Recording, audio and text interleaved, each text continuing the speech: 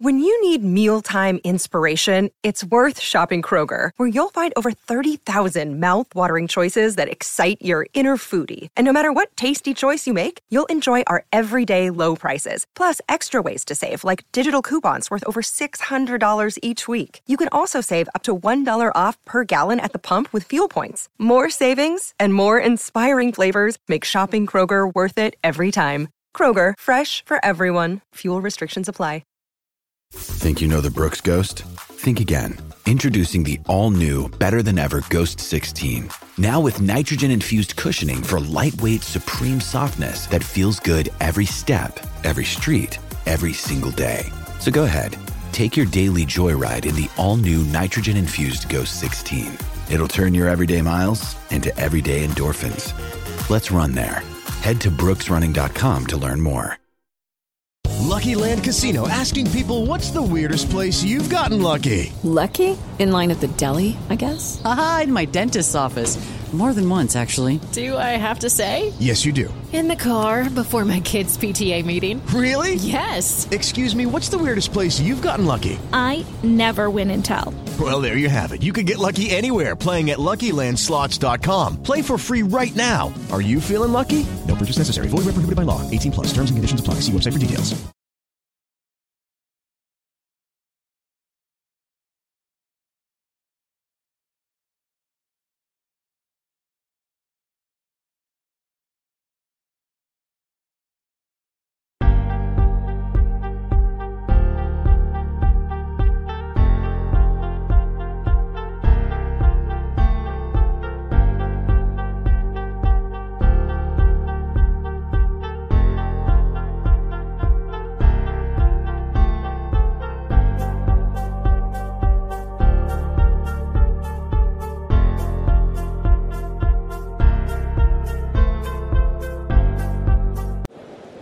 Ready? Play.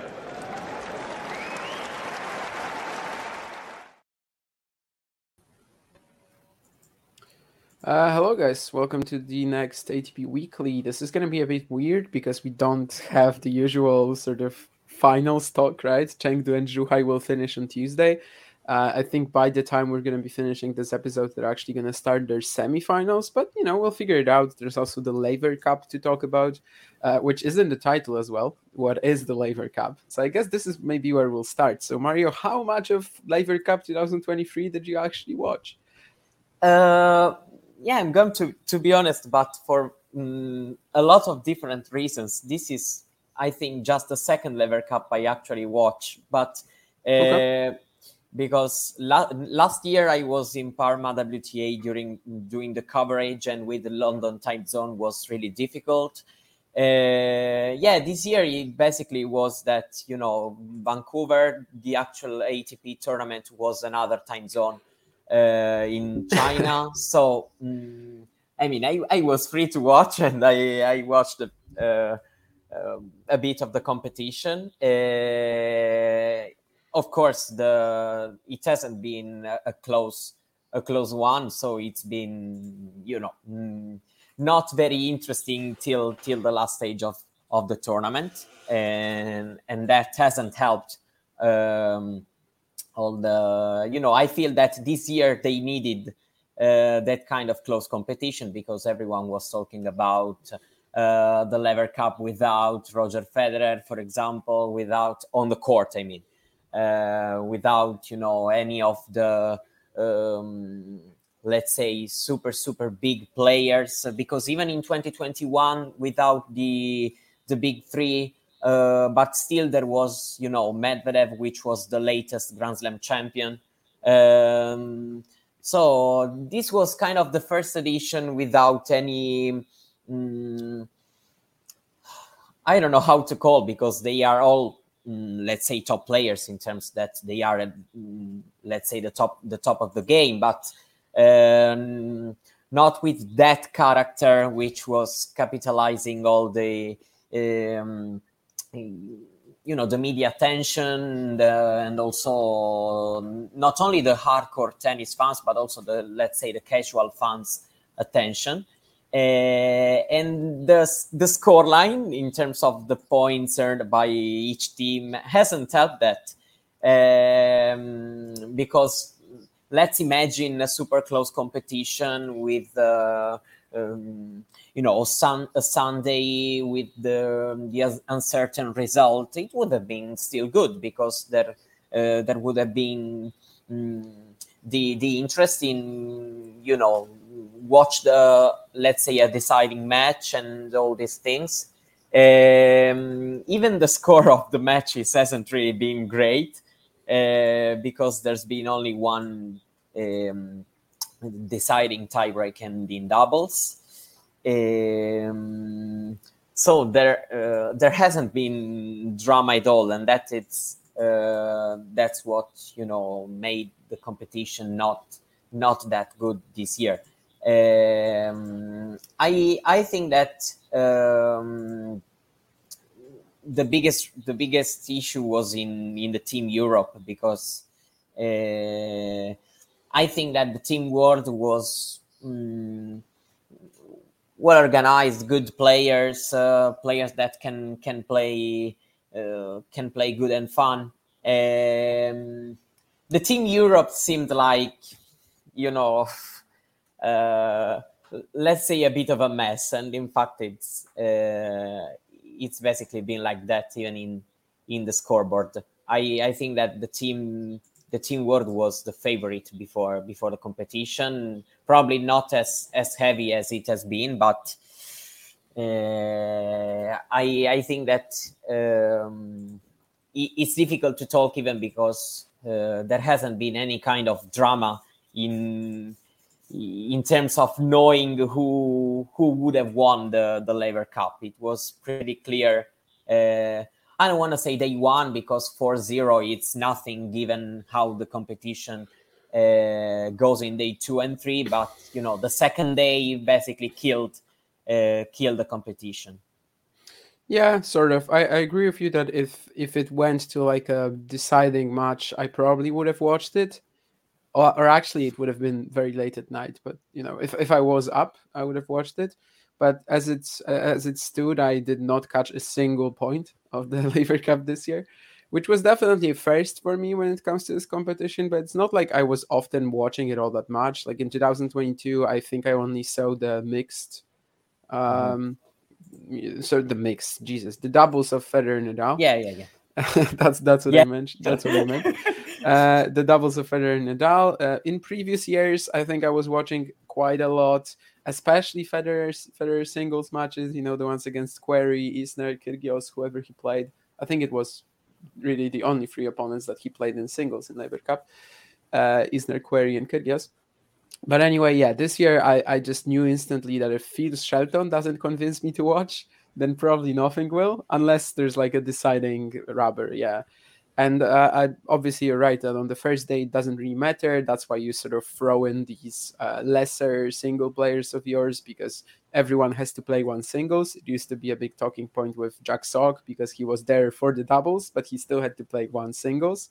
So they would always put him in singles on the first day, since it's just 1 point. And here, obviously, the same thing happened. They put their strongest players on day 2 and day 3 playing singles. Both teams did. Obviously, on day 3, we actually did not get any singles match, which is a shame for the spectators who bought the tickets, for sure, because even though they gave them the exhibition doubles match between Eubanks Raonic and someone from Team Europe, that's not really what they came for, naturally.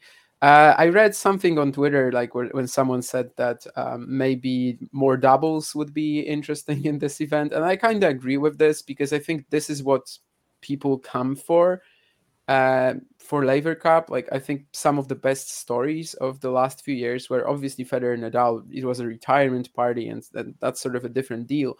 But even earlier, some pairings like Federer Djokovic or Federer Nadal, right, in 2017, playing doubles together. These were the biggest stories of Laver Cup. And I think maybe next year, if we can get, let's say, an Alcaraz Rune doubles team, which would be a huge throwback to when they played doubles, a few times in juniors. That would be a story that could potentially really just grab the attention of the tennis world, in a completely different way than it happened here. Like just looking at the lineups that we had, anything that really interests me. I guess I could potentially watch, Auger Aliassime Shelton playing doubles or Hurkacz Monfils. I think the doubles here are a lot more interesting than the singles a lot of the time, just because you wouldn't usually get these player combinations on the tour. You wouldn't usually even get all four of these guys in a doubles match, in a doubles tournament. So I think that maybe is a solution of sorts, maybe to try two doubles, two singles or something.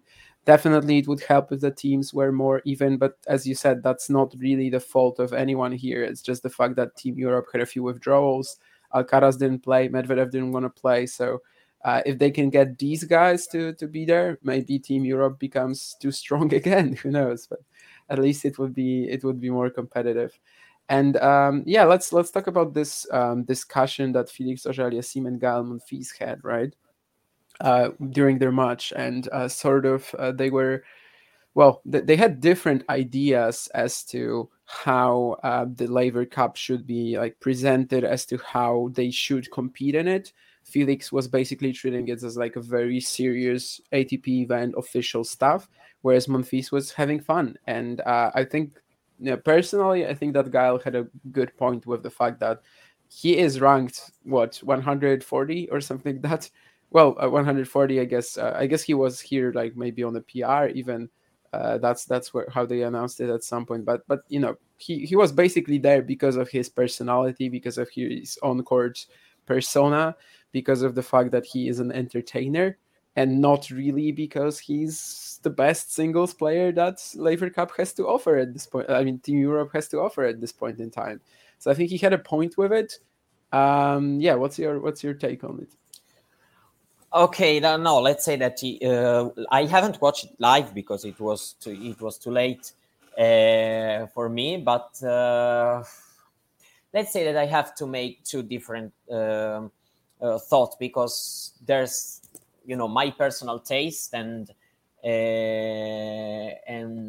the taste of the general public and the fans, because if it's that more of an exhibition, in total honesty, I'm not watching it,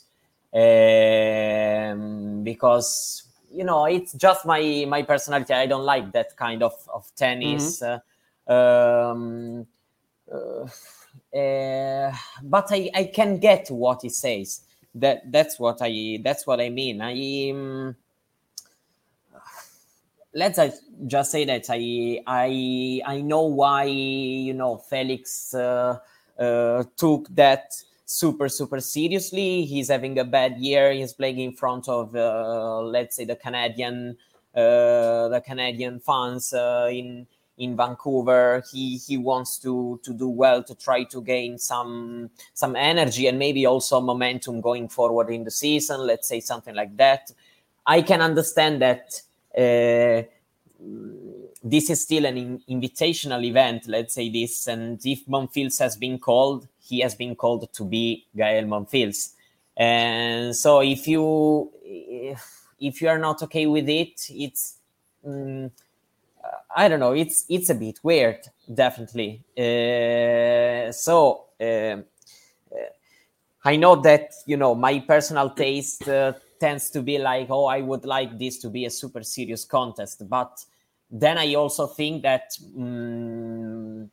Monfils has the good point in the discussion, because he has been invited to play there, and he's been invited because he is a certain kind of player, a certain kind of character for tennis.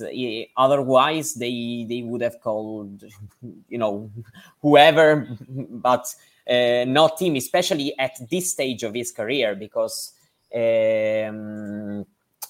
know that Monfils has always taken tennis super seriously.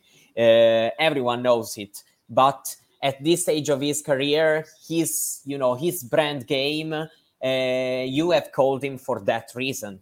In my opinion, in the competition. And so this is what you have to expect. And also, talking for Felix, you should focus on yourself and what you have to do. You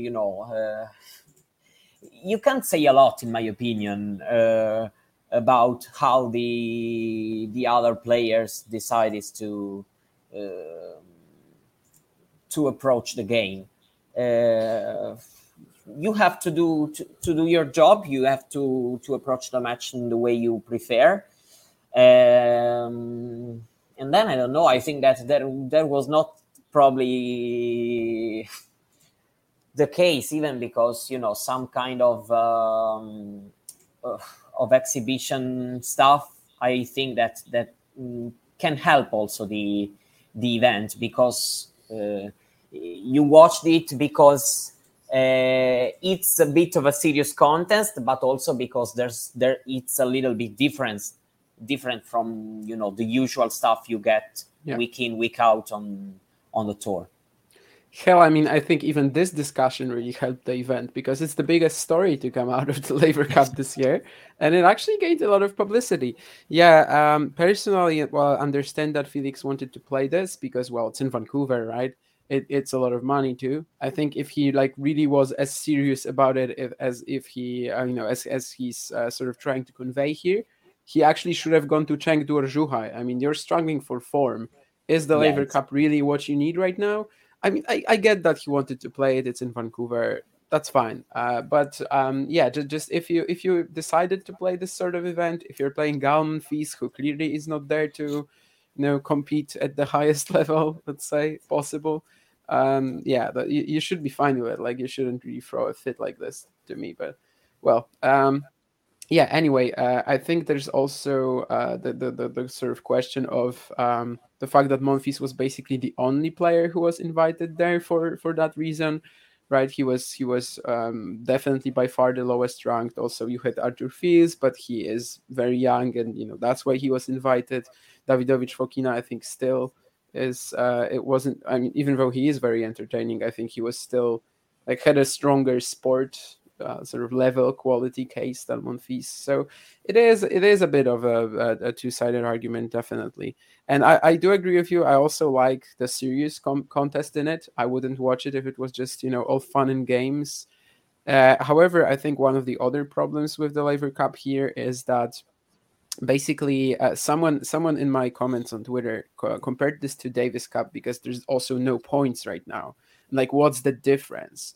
And for me, there's a really huge one, in the sense that the players in Davis Cup, they actually compete for their country, a federation that probably gave them a lot of funding, a country, for the people that they feel some connection to.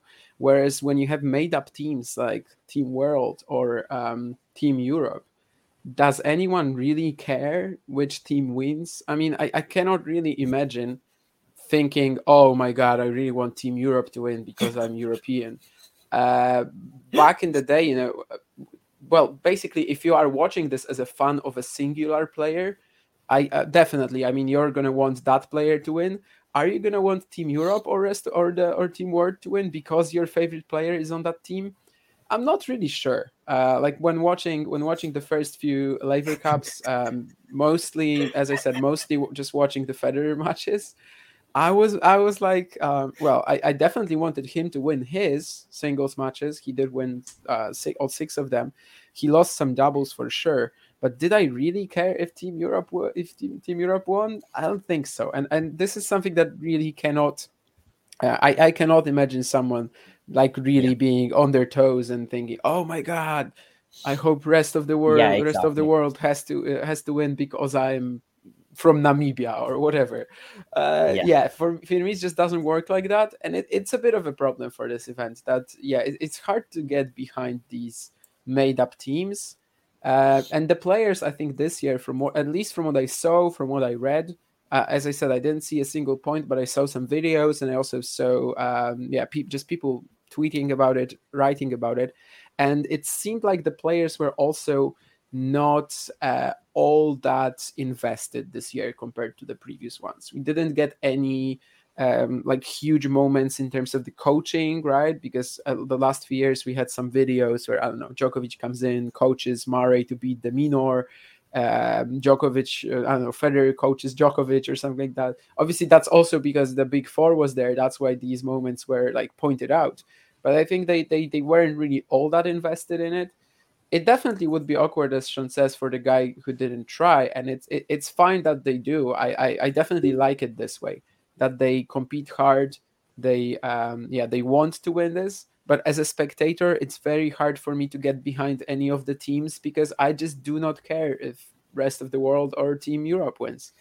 Yeah, let's say I can say my my experience as let's say a tennis fan. I started, for example, supporting the rest of the world because I prefer the singles players involved in during the first day from the rest of the world. But then as the competition progressed, I started, let's say, cheering for the Europe because I wanted a more even competition. So I was going from one side to another just because the players involved, the matchup, or let's just say the score, because at some point it became, let's hope Europe snatches a win, so the competition lasts a little bit longer. I don't think that there can really be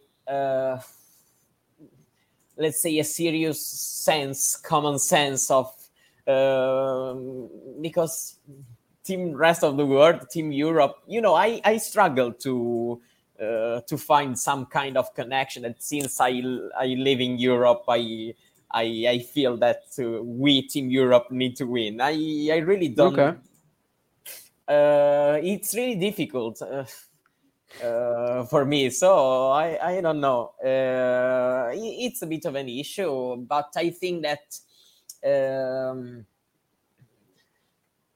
That's been the biggest difference, in my opinion, between the Team World and the Team Europe. That the Team World felt like a kind of a team, because let's say some players that were also involved in some past editions, and also let's say that it felt like they were caring about each other. There was a team, not that Team Europe.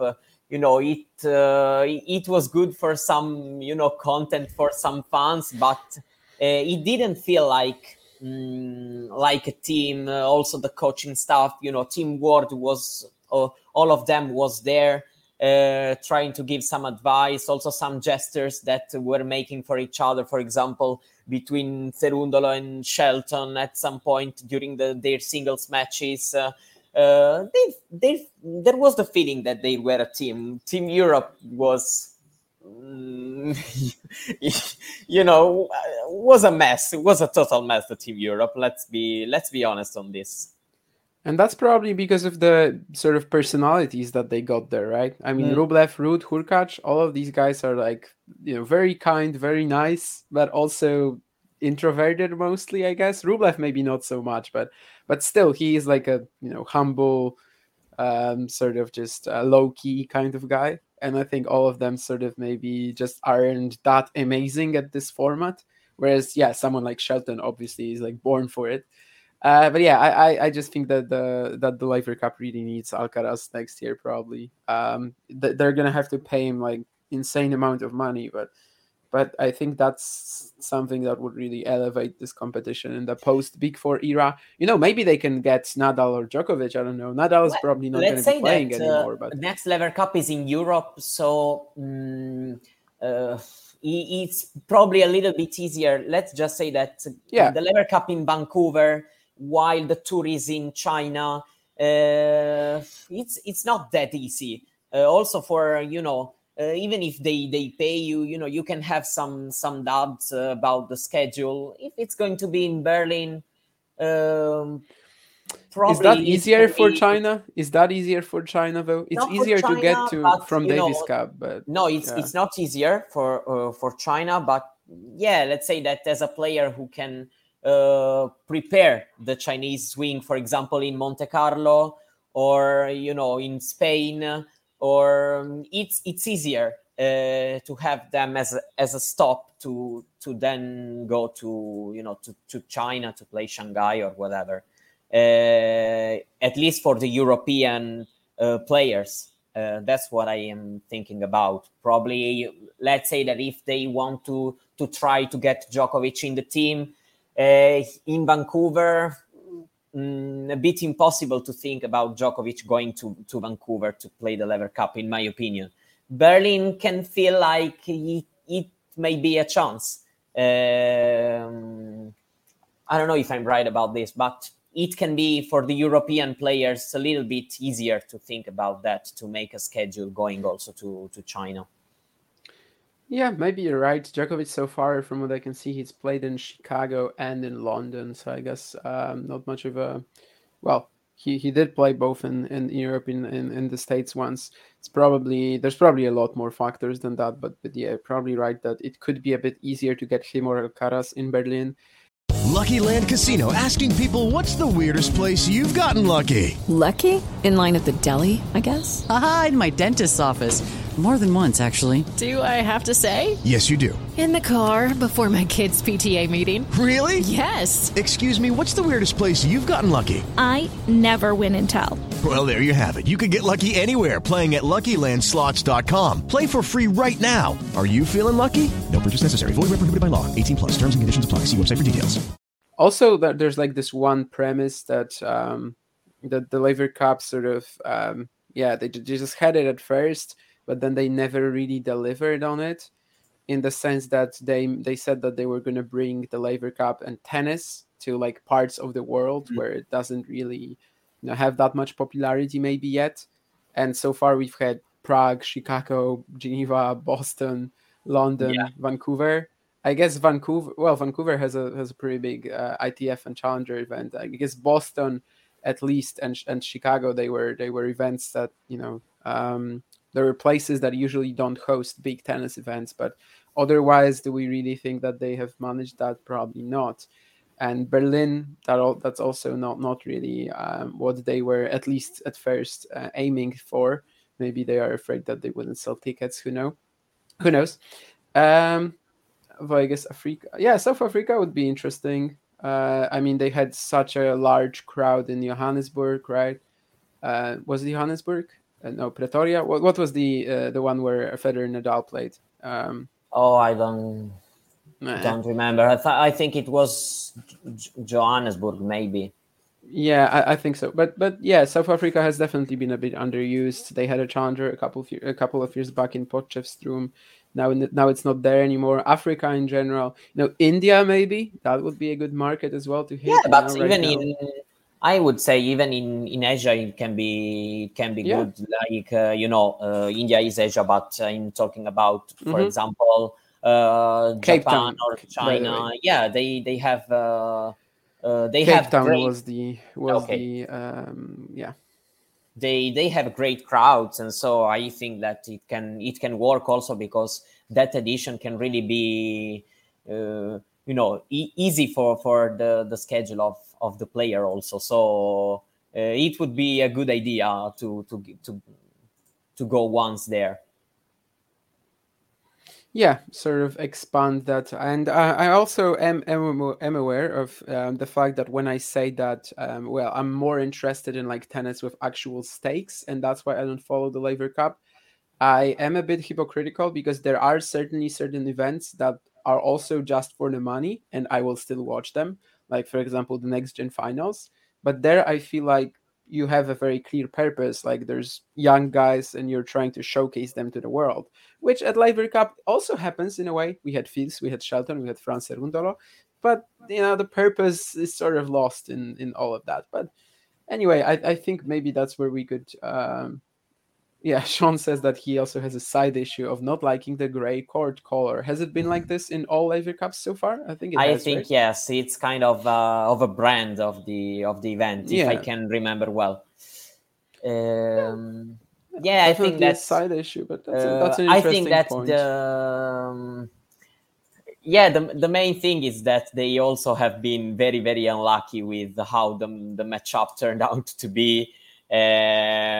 Because let's just say that even one singles match that finishes, for example, 13-11 at the match tiebreak, it's still a match that you can turn on to see what's going on. And this year it's been let's say unlucky with that. So even talking about the singles match, for example, let's say that all the matches felt that there was a possibility. For example, if Davidovich Fokina was playing good, I felt that that match against Terundolo could have been, a close tight battle, but it hasn't been like that. But also the match between Rublev and Fritz to start the second day could have had some kind of interest, and then the first set wasn't close, and then the match slipped away in the tiebreak. And there's also been a lot of unluck from this point of view for the, let's say, the organizers, and regarding the interest, because sometimes it can be like the competition is not that much of interesting in terms of how the teams are composed, and a lot of other things, but at least the matching in itself can still bring some attention. This year it hasn't been like that. Yep, and I think with that we could start talking about Chengdu and Zhuhai maybe a little bit, but also let's stop for a while, because I think John will probably want us to talk about this. And Liam Brody, friend of the show, has broken the top 100, so we have to give him a shout out. You had on the channel, you had a talk, I think yesterday, between John and David Samuel, the longtime coach of Liam Brody. We did not choose Liam Brody as the Jakub Bobra Player of the Week yesterday. Maybe we would have if he had beaten Konstantin Lestienne in the final. I think, since going 4-0 up there, he was definitely not the better player in that one. However, that's a fantastic achievement. That's something that he has worked for how many? 11 years, let's say. I mean, in 2012, he was the world number 2 in juniors. He made 2 slam finals in singles. He won 2 slams in doubles. And there's, a steady top 100 player. Lost his first 7 finals contested, I believe. First title in 2021. Now he almost got another one. He earned another one this year, early on in Vilnius in February. Got 100 points there. Got 90 points for Wimbledon third round. Biel was 100, I think, this year, so 60 points for the final there. Saint-Tropez, 75 points for the final there, and eventually he managed to do it. And 93, because I believe that Albert Ramos Vignolas could have still passed him, but he lost yesterday. So 93 is going to be where Liam Brody enters the top 100. And now the big goal for him will be to finish at a spot that would give him the Australian Open main draw, which I think he's very, very likely to. Now in the ATP race, he's like 93rd. And about 70 points ahead of number 100, which with a lower number of protected rankings, even like 104 can get you in. So, great stuff. And I think it's not really like an absurdly high peak level that he's had this year, but mostly just a combination of all the work that he's done, well, this year, but also in the years prior. And it was pretty funny to me as well, John, that Lestienne landed just 1 spot and 1 point away from Brody after beating him in the Saint-Tropez final. Watching also the result, it's been a very, very consistent year, because 1 title, but also two finals, 3 semifinals in let's say it was the last six tournaments played, five tournaments. He made three consecutive semis in semifinals, right? That's of course great. And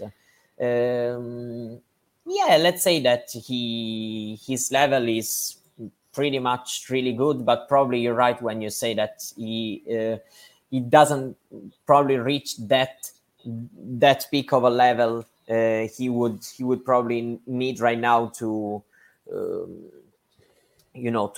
take some other steps around, but working hard. For example, Lestienne is another example of let's say a player that in a later stage of his career reaches his best ranking and is able to play some tournaments in the ATP Tour. Right now, his ranking got a little lower, but he's even been a top 50 player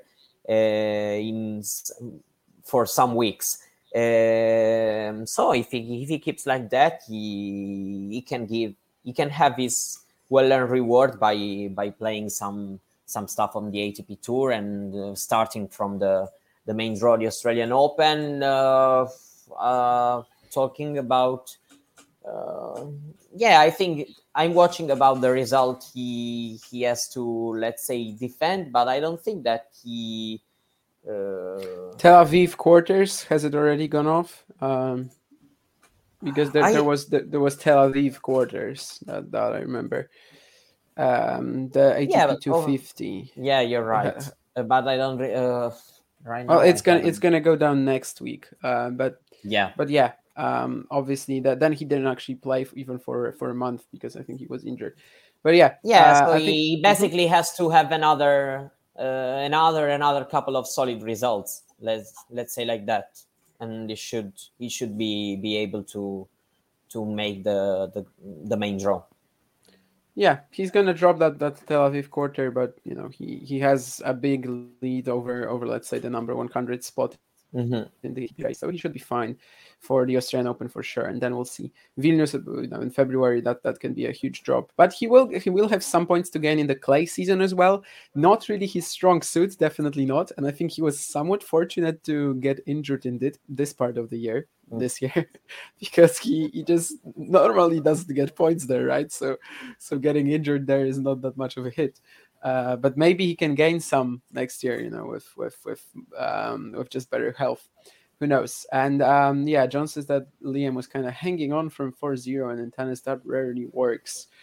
I think just the difference of creativity, it really started showing. And Lestienne also knew perfectly well that, like, with their sort of difference in temperaments,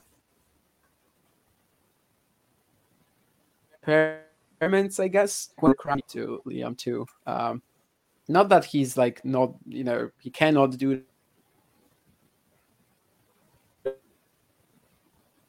that or something like that. I just don't think it's really his when just maybe constantly giving a good show. I think that's something that could have really got to Liam pretty easily. Anyway, Chengdu Zhuhai, we as I mentioned, we are at the semi-final stages of this event, which is usually do things here on the ATP Weekly. Oh, my internet, yeah, that's right the writers. now Yes, definitely. They hate the fact that they hate the fact that I'm not rooting for Team Europe in Laver Cup. But yeah, Chengdu Zhuhai, as I mentioned, the semifinals of these events, that's where we are, not how we usually do things. They're actually about to start in Chengdu, a bit later in Zhuhai, from what I can see. But yeah, what's sort of, Mario, been the story of the week so far in either of these? Well, let's say that, for example, talking about the players that are still in the two draws, Kachanov is back winning some matches after a period of struggle. I think that this is the first time he wins back-to-back matches since the French Open, when he got. He only played one match since the French, right? Exactly. Between the French and Chengdu. Yeah. So, but it's been a long part of the Zhuhai. season, given also the fact that he was back in the top 10, having good results in the slams. And yesterday's win has been really good because McDonald started the match incredibly well, and it's been good because he showed, let's say, a nice level of tennis. And also we have, let's say, the unpredictable Karatsev, which is doing very well, beating back-to-back Murray and Norrie. Not the two most informed player of the moment, but he did really well. And also I watched the match against Murray, and he totally was on fire in the last couple of sets, playing some incredible shots and defenses, looking really, really good physically also. And And so let's say that talking about Zhuhai, he probably he enters the match against Nishioka as the favorite at this point, even if Nishioka this part of the season is usually good for him. Even last year he got the title in Seoul in this in these weeks of the last year, playing really good. I would say that they're turning out to be some interesting events in these later stages, even if the let's say that the draw overall wasn't that high of a level for both tournaments in terms of the lower ranked players involved. They haven't really been able to create some kind of damage and upsets. But overall, right now, the matches seems like they are a bit interesting. Also, because it's good to try to know something about these players. Also, going forward in the last part of the season with the last main events that we got to. We are left to see. Yeah, I get that. I definitely have to say that I have not been all that invested in Chengdu and Zhuhai. This was a very good week for the challengers, I think, because Laver Cup sucked. Chengdu and Zhuhai are like okay-ish. And yeah, I agree with you that the lower ranked players just did not do that much damage, and we're sort of stuck at like with the usual suspects, which could be interesting for some. For me, not so much. But yeah, I agree that Kachanov, Korda, these guys getting some, at least some rhythm back. We'll see if some form really, but at least some rhythm back. Kachanov, yeah, just one match between Chengdu and Zhuhai and the French Open, losing to Mo at the US Open. Korda, of course, at some point everyone thought that he was going to break like top 15, top 10 this year. That's not happening, but that's a pretty huge semi in Zhuhai, Kachanov, Korda. Aslan Karatsev, yeah, if he can get to the final, that's always something that we are going to be looking at as potential, someone who can actually win that final too, and has such a stupendous big level. And also Zverev Dimitrov, that's a semi in Chengdu that I really think could be great, just because of how well they played at the first two sets of the US Open, right? That they've already faced 3 times this year, so it's pretty insane that they're gonna play again. And I am worried that this match could be like one of their first 2 meetings, right? But so far she managed. Jesus, I looked at Nurlan's comment and that's why I went to a she, because he's asking about WTA. This sorry Nurlan, but the ATP, the WTA weekly, I think was yesterday with Nick and Miles. We don't want to steal them the job. Exactly, yeah. But also the answer to your question is no. No, I agree, no. And the other thing is what I was talking about. Oh, okay, it's Zverev Dimitrov. Yeah, I think that one could be really enjoyable today, or it could suck just like it did at Roland Garros. Let's say that's a storyline every time that Dimitrov is in a semifinal.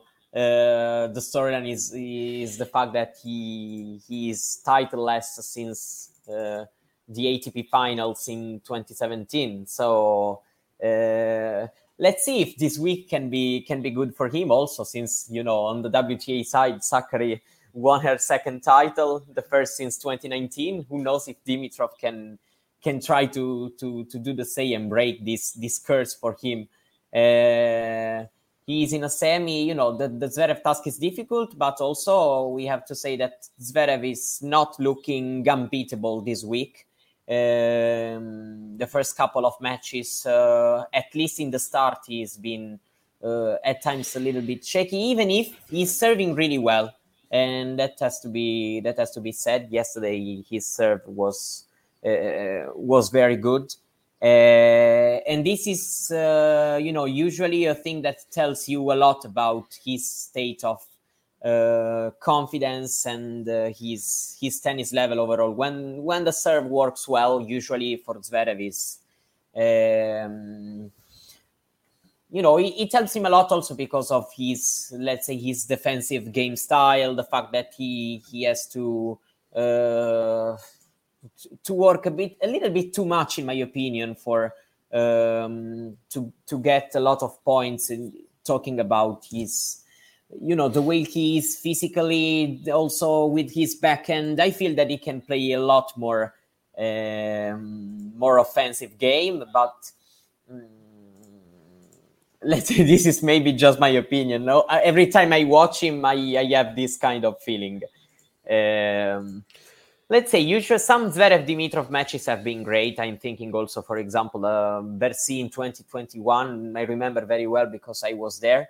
Other not so much, but yeah, let's see how it's going to go. Yeah, I do not remember any other Zverev Dimitrov match, honestly, besides this year. So, but I know they've played a lot of times, but just never really, I guess, that memorable. But yeah, if you were there live, I understand that this was pretty much bigger, and that you have better recollection of it. Also, Nurlan, thank you for noting that it's the left-handed Wang, because I really often mix them up.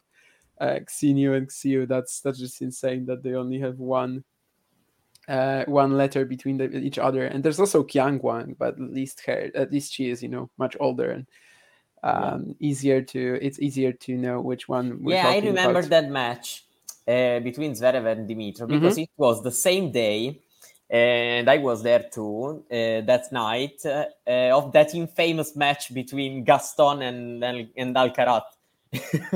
2021. That one I remember. Yes. And I remember super, super well, because being live, it was, also the atmosphere. I cannot forget that match. Yeah, I do envy that. I mean, I am definitely jealous. Tennis-wise was probably horrible. I mean, some of the defense from Gaston was insane. That's right. But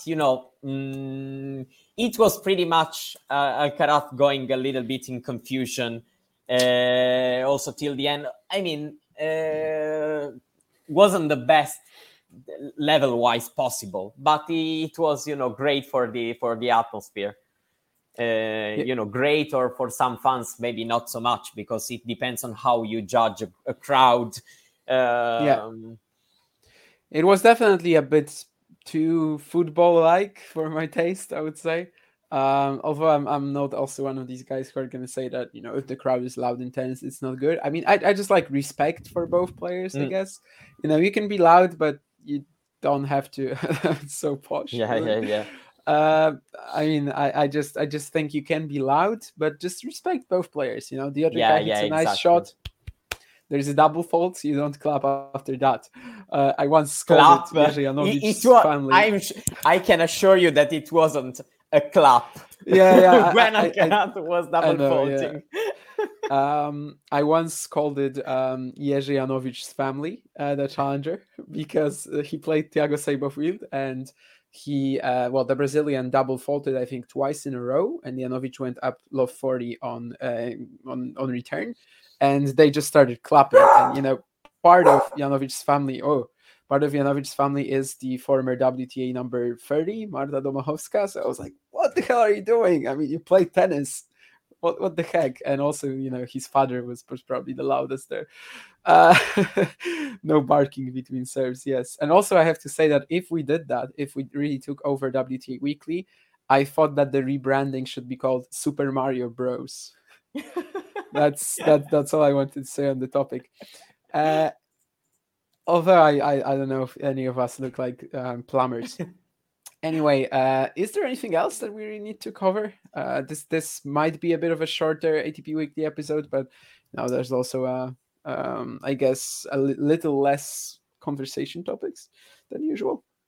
Yeah, even because there's a lot of uncertainty on the form of the top players. Next week we are going to watch almost them all in Beijing. Okay,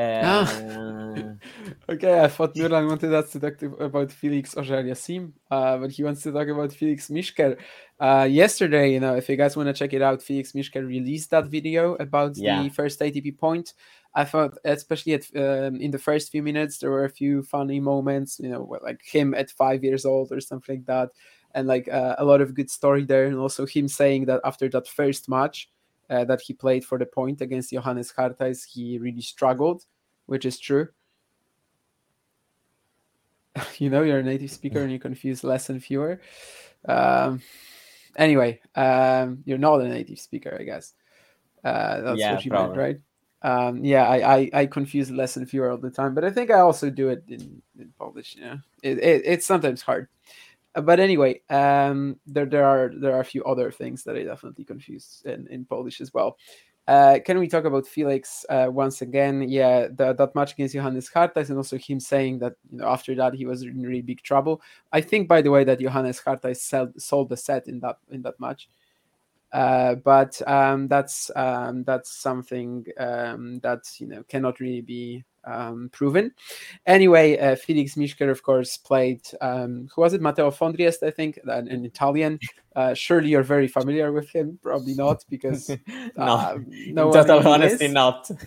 But even Felix says it, that it was a perfect draw because he got another qualifier. Yeah. He beat him. Unfortunately, there's no actual footage of the match. There's just the match point in this video, which I'm not. I was a bit disappointed with. There's only the last rally, really. Mm-hmm. I think is that already his singles rank, or is this his doubles rank on the screen? By the way, doubles rank. Yeah, doubles, because I think ITF points, generally speaking, they come in after 2 weeks. Are they already there? No, because we haven't had the update of the rankings, right? It's going to be exactly. I think that it's going to be on Wednesday at this point. Yeah. I think on Wednesday Felix Mischker will be ranked officially, but yeah, he's going to be ranked. Only the match point, as I said, against Fondriest, and that's a bit of a shame. Also, I thought his reaction was going to be a bit bigger, but I guess the fact that Fondriest, missed a smash for it probably made it a bit difficult. But if you guys want to watch it, there's a lot of highlights from his match against Andres Martin, the Georgia Tech college player who beat Kokinakis in Atlanta last year. So also Andres Martin, after this match against Mischker, he actually lost in the quarters of that event. But this week he won his first ITF pro title. So clearly a competitive quality player, and Felix Mischker actually played a nice match against him. So let's see how many more points he can amass. And I think that's something that we've been saying, basically, that with time, if he plays enough ITF events, he's going to get an easy draw somewhere. And he did. And that's probably on the screen, the footage of the match point, right? Yeah, very nice. Is Fondriest going to miss a smash? Yeah, he is. He has missed one. Okay. One of the highlights of the ITF tour of the season. Yeah, definitely. And it's so great that he has managed to build this sort of community, and exactly. And yeah, so many people rooting for him to get that ATP point. I think, it's a good example of sort of building your brand, despite not actually being, that excellent in tennis. Like, the guy is not going to be a superstar, right? But he has improved so much. But while doing that, it's definitely given him a lot of motivation. I don't know if he would have kept going, right? Without the videos, without the YouTube, without the community. Also, yeah. So basically, that's a fantastic achievement, and kudos to him. Anything else? Anything else? Yeah, Nurlan, maybe any other Felix that you want us to mention? Felix Corwin, Felix Baumgartner, right? The guy who jumped off 38 kilometers or something. Joao Felix. Yeah, at first I just wanted to start talking about tennis players, but after Felix Corwin and Felix Auger-Aliassime and Felix Mischker, I sort of run out of it. So I know there's that probably someone else, but I know that John is happy because Chelsea is flopping.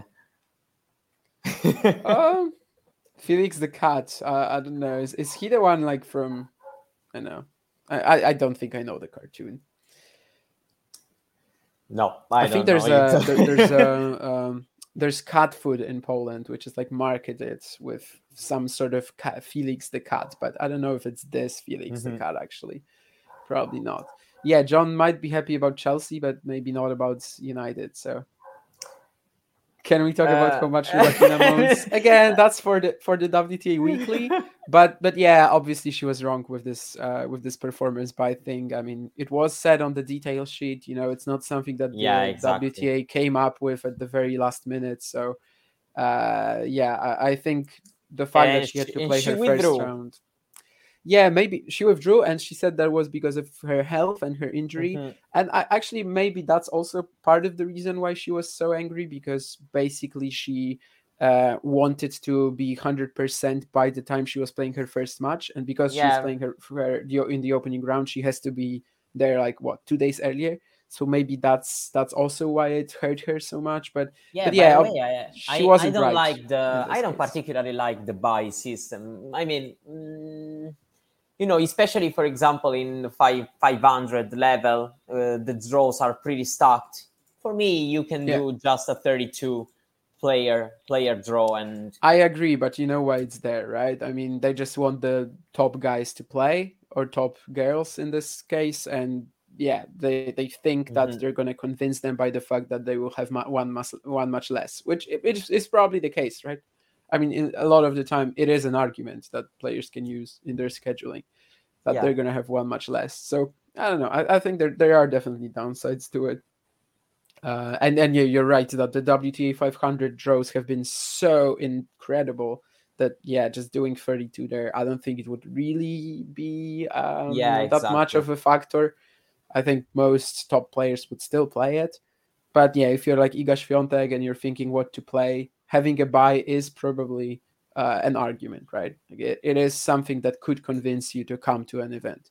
I Yeah, I don't mean, think she would be same playing thing, Ningbo, but same thing, but otherwise, with the, let's say, the performance buy, which I yeah, see this as, um, a prize for the players that went to play the Guadalajara 1000 events, went far there, and so they have the needed time to travel, because before yeah. Sakkari before Tuesday is not going to be in Tokyo. So imagine if she has to play the match on Tuesday, and it's basically impossible. Then again, Sakkari was number 4 anyway, so it could have had the bye. I don't know, but Yeah, but for that, there's another solution, right? Just schedule your tour yeah, no, better. Yeah. this of course, even because And then you don't need performance buys because then it's everyone been, can get to events in yeah, of course, time. it's been And there's like no one big events after. Yeah. 1,000 event with two top players. Two Yeah. top 10 players. Sorry, that's what I was meaning. Jabber number 1 and Sakkari number 2. Yeah, So Sakari's. I think from what I read, Sakari's like the average ranking of her opposition was 103, which is pretty crazy. I mean, I still think it was a strong performance. She beat Garcia, she beat Georgie, who should be very dangerous in these conditions, and she just overpowered them. But still, yeah, because then she beat quarterfinal and final 2 players ranked outside the top 100. yeah, Because Arango the quarterfinal and Dolide in the final. But still, for her is huge because given the pressure of winning that second title, it can be even heavier if you enter the match as the heavy favorite. So no, I agree. I mean, she absolutely needed to win this one, and she delivered. Like this would have been a huge mental hit, but yeah, I also get that it wasn't the strongest path, and yeah, it just shouldn't be scheduled like this. That's yeah, basically the exactly. only Even argument. because And that tournament is really great, and yeah, I felt absolutely. I felt for Then that. you don't need any performance buys if you schedule this Yeah, exactly. normally. So yeah. Anyway, but that's a topic for another day. Yeah, Definitely for another yeah, show. yeah, exactly. Just to highlight how the ATP. There's not much to talk about this week. Um, Yeah. So basically, we have extended the show to almost an hour, which I think is going to be a nice moment to end it. However, John has just returned. So, sorry, our producer will probably close this out. And yeah, thank you guys for being here. Thank you, Mario. And thank you yeah, as let's see. always. We'll see you probably on another ATP Weekly or just some other thing on Talking Tennis. And also, remember, Jakub Bobro Player of the Week, Caroline Dolheid, the third recipient of this award. One of them was Jakub Menschik, one of them Jesper de Mhm. Jong. So the first female Winner. Winner. Yeah. Or I was award looking. the player. I was looking for some better word, but I actually already used recipient, and then I just had to come back to winner. Yeah. Well, Anyway, yeah. Thank you. bye everyone. If you enjoyed this video, make sure you hit that like button. Don't forget to subscribe and click that notification bell so you don't miss out on all things tennis. Sports Social Podcast Network. Judy was boring. Hello. Then Judy discovered ChumbaCasino.com. It's my little escape. Now Judy's the life of the party. Oh, baby, mama's bringing home the bacon. Whoa, take it easy, Judy. The Chumba life is for everybody. So go to ChumbaCasino.com and play over 100 casino-style games. Join today and play for free for your chance to redeem some serious prizes. ChumbaCasino.com. No purchase necessary. Void where prohibited by law. 18+ terms and conditions apply. See website for details.